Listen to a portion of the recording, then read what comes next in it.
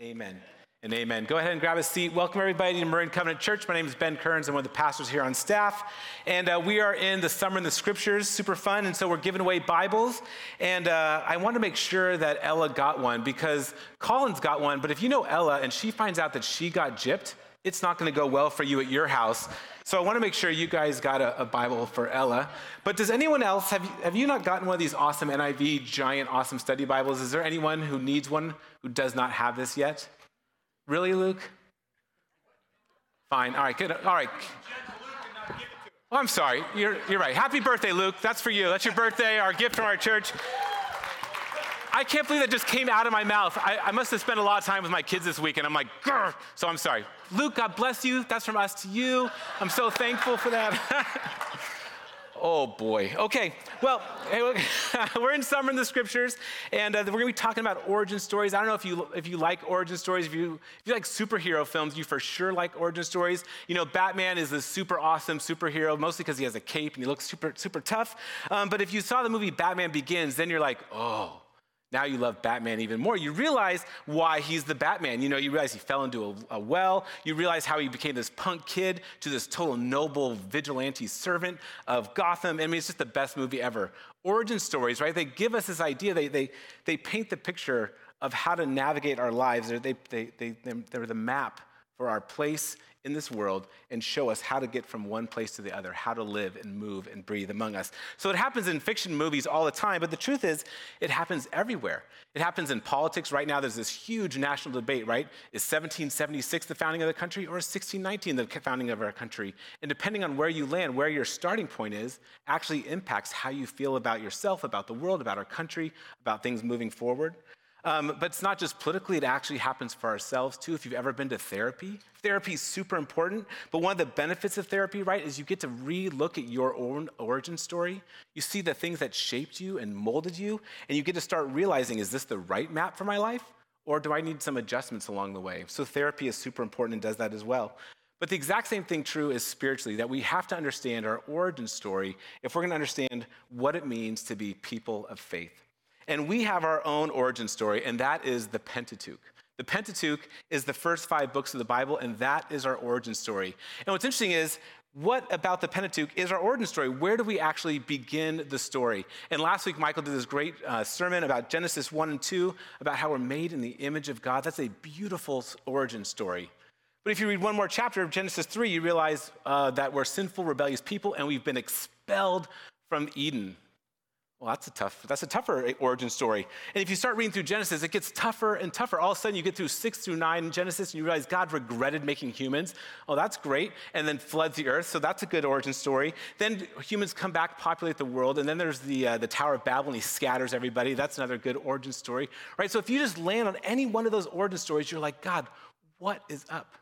But what I love about God and what I love about Scripture is not one of those individual stories is our origin story. The entire Pentateuch is our origin story. God is such a complex story. There's so many things that are going on. We don't just get to go, this is the one thing, right? Batman falling into a well did not make Batman. That's one part of the story. It's the whole thing. And here we have the Pentateuch, all 5 books, Genesis, Exodus, Leviticus, Numbers, Deuteronomy, right? That is our origin story. And so just a quick summary, because it's a lot of words, but I'm just going to give you the 1-minute rundown of it, right? So Genesis is all the stories of the earth being created. It's the beginning of the family of God. It's the call of Abraham and Isaac and Jacob and all of their family gnarliness. Exodus is them, right? They go to Egypt to escape a famine, and Exodus finds the people of Israel in Egypt and they're slaves, and God hears their cry and rescues them and takes them out of Egypt onto the precipice of the promised land and gives them the law. Then Leviticus is this whole book about how we as a broken, sinful people are supposed to interact with this holy and righteous God. And lots of weird things that we don't understand, but that's the whole point of it. And then Numbers is them being totally rebellious, the Israelites being rebellious jerks and going, thanks God, but we actually want to go back to Egypt. We don't want what you have for us. And God ends up letting them wander around for 40 years. And there's all these weird, gnarly stories of them wandering and being rebellious punks. And then finally, after that generation dies, the next generation is ready to go and take the promised land. And Deuteronomy is the second reading. It's the second giving of the stories of God and the law for them to get ready to take with them into the promised land. But that whole thing, the Pentateuch, is our origin story. All of that complexity. See that? Now you need Bible experts.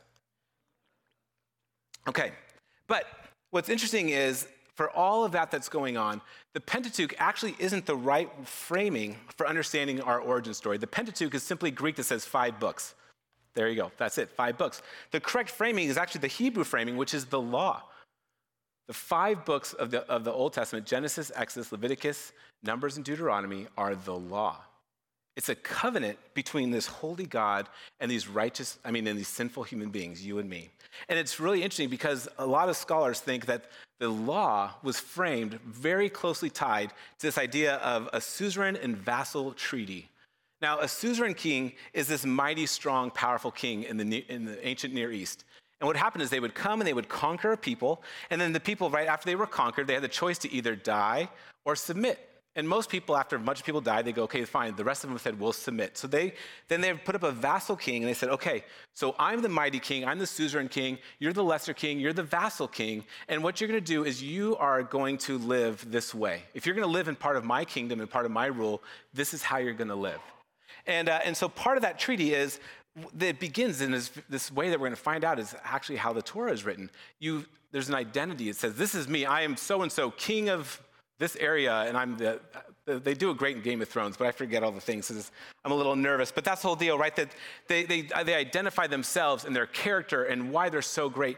And then they tell about what they did and why this vassal king should respect them. And then there are all these stipulations for what to do. Well, that is the idea of the Torah. The Torah, the law, is this idea that there is this mighty king who longs to be in relationship with these people. But what is so unique, and we don't think it's unique because it's part of our culture, but what's so unique for the time is everybody understands power. I am the most powerful king, and you will submit or die. That's kind of how all of human history works. But the Torah, the God of the universe, the God of Scripture, says, I am going to be this king, and I'm going to invite you into covenant with me. And it's an invitation into this relationship with God, not this giant hammer. And so what we're going to see throughout this passage of Scripture that we're going to look at in Exodus chapter 20 is the idea that God longs to be in relationship with us, that God is the suzerain king and invites us to be these vassals, to be these partners with him in his growing and expanding kingdom. And in all these laws, so really, in all of these laws, there's 613 of them. And in all those laws, Jesus finally comes and corrects that. So we're just going to jump ahead really quickly because you're thinking, there's a lot of weird laws in there that are we supposed to do, right? There's like, if a husband and wife are fighting, there's certain things women can't do. There's certain places you're supposed to go to relieve yourself outside the camp. Like there's weird laws like that. But then there's also these incredible laws about not killing, not lying, not coveting, remembering that you're foreigners and that you're supposed to care for the widow and the poor and the oppressed, right? And so Jesus then takes all these laws, and what we're going to see it by the end of the sermon is that Jesus fulfills these laws, that Jesus becomes the ultimate suzerain king. We become the ultimate vessel in Jesus, and Jesus wraps this whole story up of the Pentateuch in one simple statement. John 14, verse 15 says this, if you love me, keep my commands. So if you want to know the sum total of the Torah, it is this, John 14, 15. I bet you could close your eyes. If you love me, pretty good. We'll try one more time. If you love me, keep my commands. That's the sum total of the whole Torah, right? There he is. You have figured out this idea of the suzerain king, God Almighty, the God of the universe, longing to invite us to be vassal kings. So the Pentateuch really is this. If you want to understand what the Pentateuch is simply us keeping our end of the treaty. The Pentateuch was written as a treaty form from the suzerain king to these vassal kings, from the God Most High to us humans, and our part is what is keeping of the treaty. So that's what we're going to take a look at this morning. So if you have your Bible, turn to Exodus chapter 20, verse 2, and that's the center of the law. It's the 10 Commandments.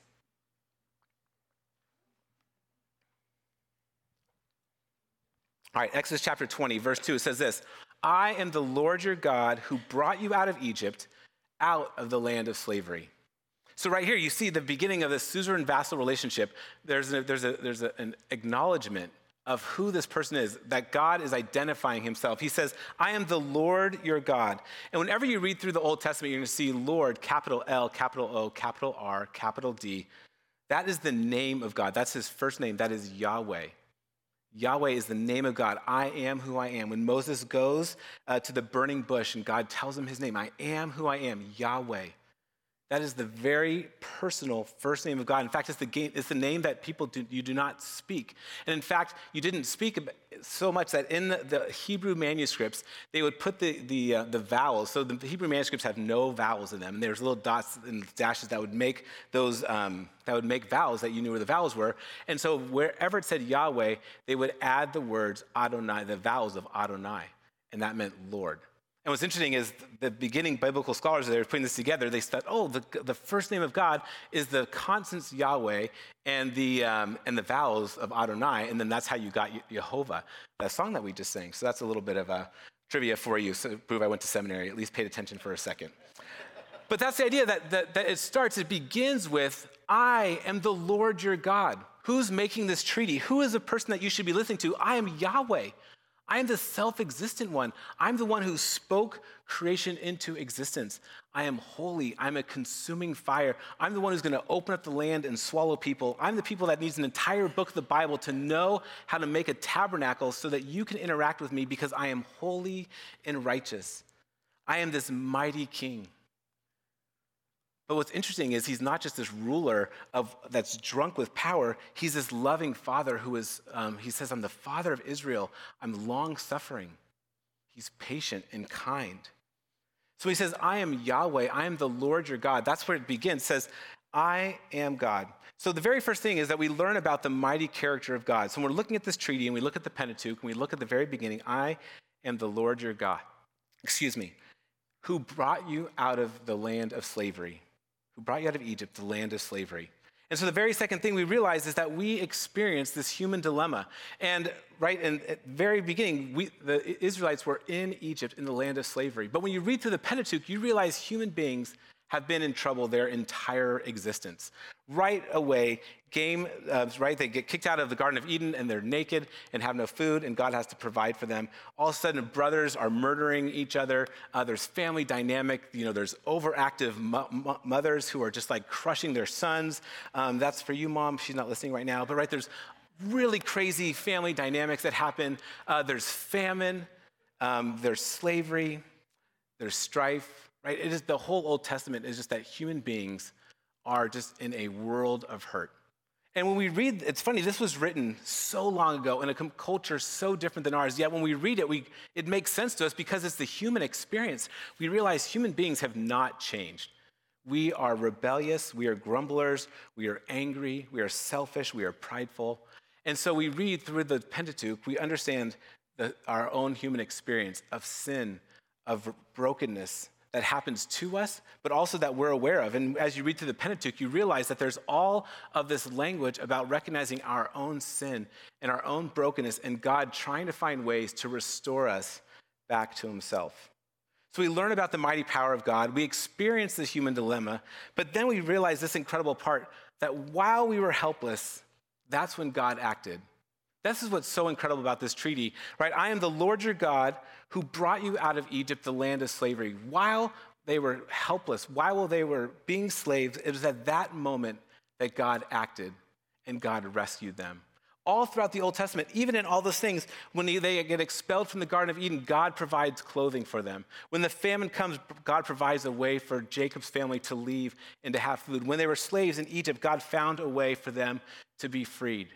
Every part of the story of God is God acting in generosity and graciousness to his really rebellious people. Now, what I think is awesome about this is when you start reading through the whole Old Testament, and especially through the Pentateuch, you realize there's this incredible thing that happens. The way that God acts is through the picture of the lamb. So leaving Egypt, first of all, there's a Passover lamb. They sacrifice a lamb. They put the blood on the doors and the doorposts of their house. And then when the Holy Spirit or the Spirit of God passes through, he passes over those homes and he rescues the Israelites before he sends them off into the promised land.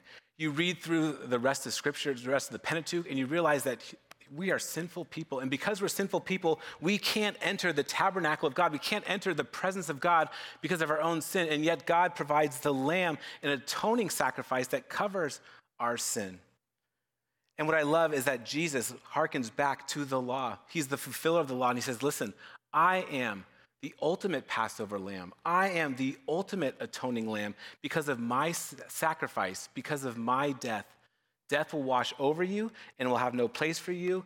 Sin has no more ownership over you. The tabernacle that had this curtain that separated the Holy of Holies to the whole rest of the tabernacle is torn in two because Jesus fulfills this law. And we see that it didn't just happen. It wasn't, oh, Jesus is great and the Old Testament God was so angry. No, all throughout the story of God is God acting on our behalf, God being gracious to his people, God finding ways to help us when we are helpless. I love it in Romans chapter 5, verse 8, right? It says that while we were yet sinners is when Jesus died for our sins. It's an incredible gift and story of God. And so the big question is, how are we going to respond? So that's like some good old-fashioned Jewish history and biblical history that understand that the Pentateuch, those 5 books of the Bible, is this treaty that God made with us. But instead of a dominating king crushing a weaker people, compelling them, he's inviting us to be partners with him. And so how are we going to respond? And what's interesting is we see throughout Scripture and we see in our own lives, there's kind of 3 ways that we respond. One is through rebellion. That's easy. We get that. Someone says, don't do this, and we say, well, then I am doing that. The second thing is through bitter grumbling, like, okay, I'm going to do it, but I'm going to hate every second of it. And I love it. I have 2 kids. My daughter will go, no way, I'm not doing it. My son, he'll do it, but I can tell it crushes his soul, right? So those are 2 ways. And then the third way that the Pharisees did a good job with, Christians have done a good job with, was this idea of legalism. And what that means is that we go, hey, we want to love God. We want to follow the rules. And so we're going to follow the rules so hard that we're going to make sure we love God. But somehow we forget that we're supposed to love God in our legalism. And we've used our legalism to actually crush others, to make sure to point our fingers at other people saying, nope, you failed, you failed, you failed, you failed. But all 3 of those responses miss out, I think, on the incredible invitation that God has for us. So if it's not those things, then what is it? Well, I think there's 3 ways, right, that God, when he invites us into this treaty, one is this attitude of gratitude. We recognize that we were lost people, we were broken people, we were sinful people, we were in desperate need of God, and when we were helpless, God acted. And if our starting point of our origin story is we were in desperate need and God acted, our whole faith journey is different than I am awesome and I need God to do this for me. Right? Our whole way we understand the world is 100% different. If we were helpless and God acted, then all of a sudden we have gratitude. And once we have gratitude, right, then we go, okay, God, what do you want from me? And we recognize through the teachings of Scripture, there becomes this invitation to sanctification, to become more and more like God. But not only for sanctification, but then to be partners with God and to be used by God. Now, here's where I think is super fascinating. We all think that the more that we understand that God loves us, the more we think we are going to be better people or changed people. But the truth is that is not how it works. Now, when you read through Scripture, if you've been around the church long enough, you realize God loves me, God loves me, God loves me. Jesus loves me, this I know, for the Bible tells me so, right? God loves you, God loves you, God loves you. Even from the beginning of the Torah, they were compelling the Israelites to know that God loves them and God loves them. So God loves us is the beginning of the story, but that's not actually what causes life change. What actually changes us is when we make the switch and realize, I love God. Once I realize that I love God, now my entire posture towards God changes. And we do this in our real life, right? The people that we love in our real life, right, actually changes us. I think I've told this story before, but I built a Jeep with Jake Stark because I love Jake. Do I know how to build things? No. Did I spend 4 years and $1,000 to try to make this thing work? Yes. Did I do it so I could hang out with Jake? Yes. Did I spend $2,000 more to have everything I did get refixed by a professional? Yes. But do I care? No, because I love Jake. Because I love him, I changed my life. I tuned my life a little bit differently to be like him, right? I want to be like you, Chad. And so all of a sudden I'm going to a Fish concert. I don't even know who Fish is, but I'm learning because I want to be like Chad, right? Where's Frank, right? Frank, I climbed Mount Rainier because I love you. I want to be like you, right? Because I love people, I'm willing to make these giant sacrifices, not out of duty, not out of bitterness, not out of legalism, because I want to be with the people that I love. Kay and I, we just celebrated our 24th anniversary. Can you believe that? I know.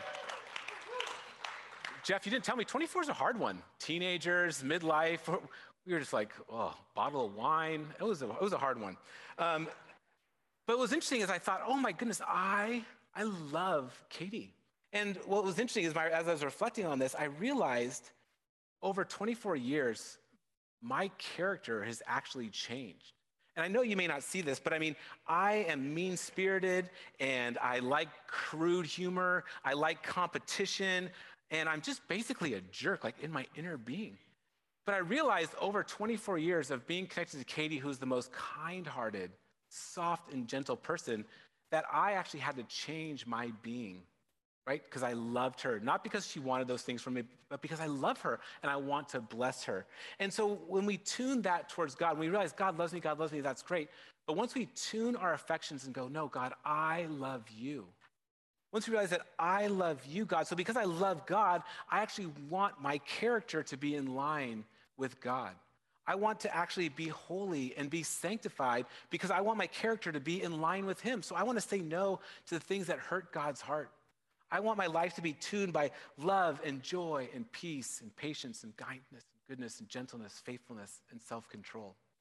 But I don't want to just be holy and sanctified. I actually want to be put to work to be used by God. I want there to not only be personal sanctification, but I want there to be public righteousness. I want my entire life to be shaped by compassion and mercy and justice. I want to use the gifts that God's given me, the spheres of influence that God's given me, the resources that God has given me to be an agent of expanding God's kingdom in every broken world, every broken system, whether it's in my family, in our church, in our schools, in our community. But I don't do those things out of legalism. I don't do those things out of compulsion. I'm not trying to earn God's favor. It's because I love God. Because I love God, I want to be about the things of God. Because I love God, I want my life to look like God. Because I love God, I want to be partners with the kingdom of God. And when I fail, often, as my wife would attest to, how thankful that we love a God who is long-suffering and through the Lamb of God has wiped us all of our sin away, has restored us into right relationship with him, and we can take advantage of that both now and forevermore. Well, one of the things that I invited Ben and the band to do is I just thought for this last song, if you guys would stand with me, and what we're going to do is we are going to just sing this worship song. It's an older worship song, but I love it because it has absolutely nothing to do with me. It has nothing to do with you. It has nothing to do with this moment, with whatever anxiety or challenge or issue you're going through, which, praise God, he cares about all those things. But sometimes, even the people that you love, you just want to ooze love and affection on them because you love them. And sometimes in worship, it's just so nice to ooze love and affection on God, on Yahweh, our God.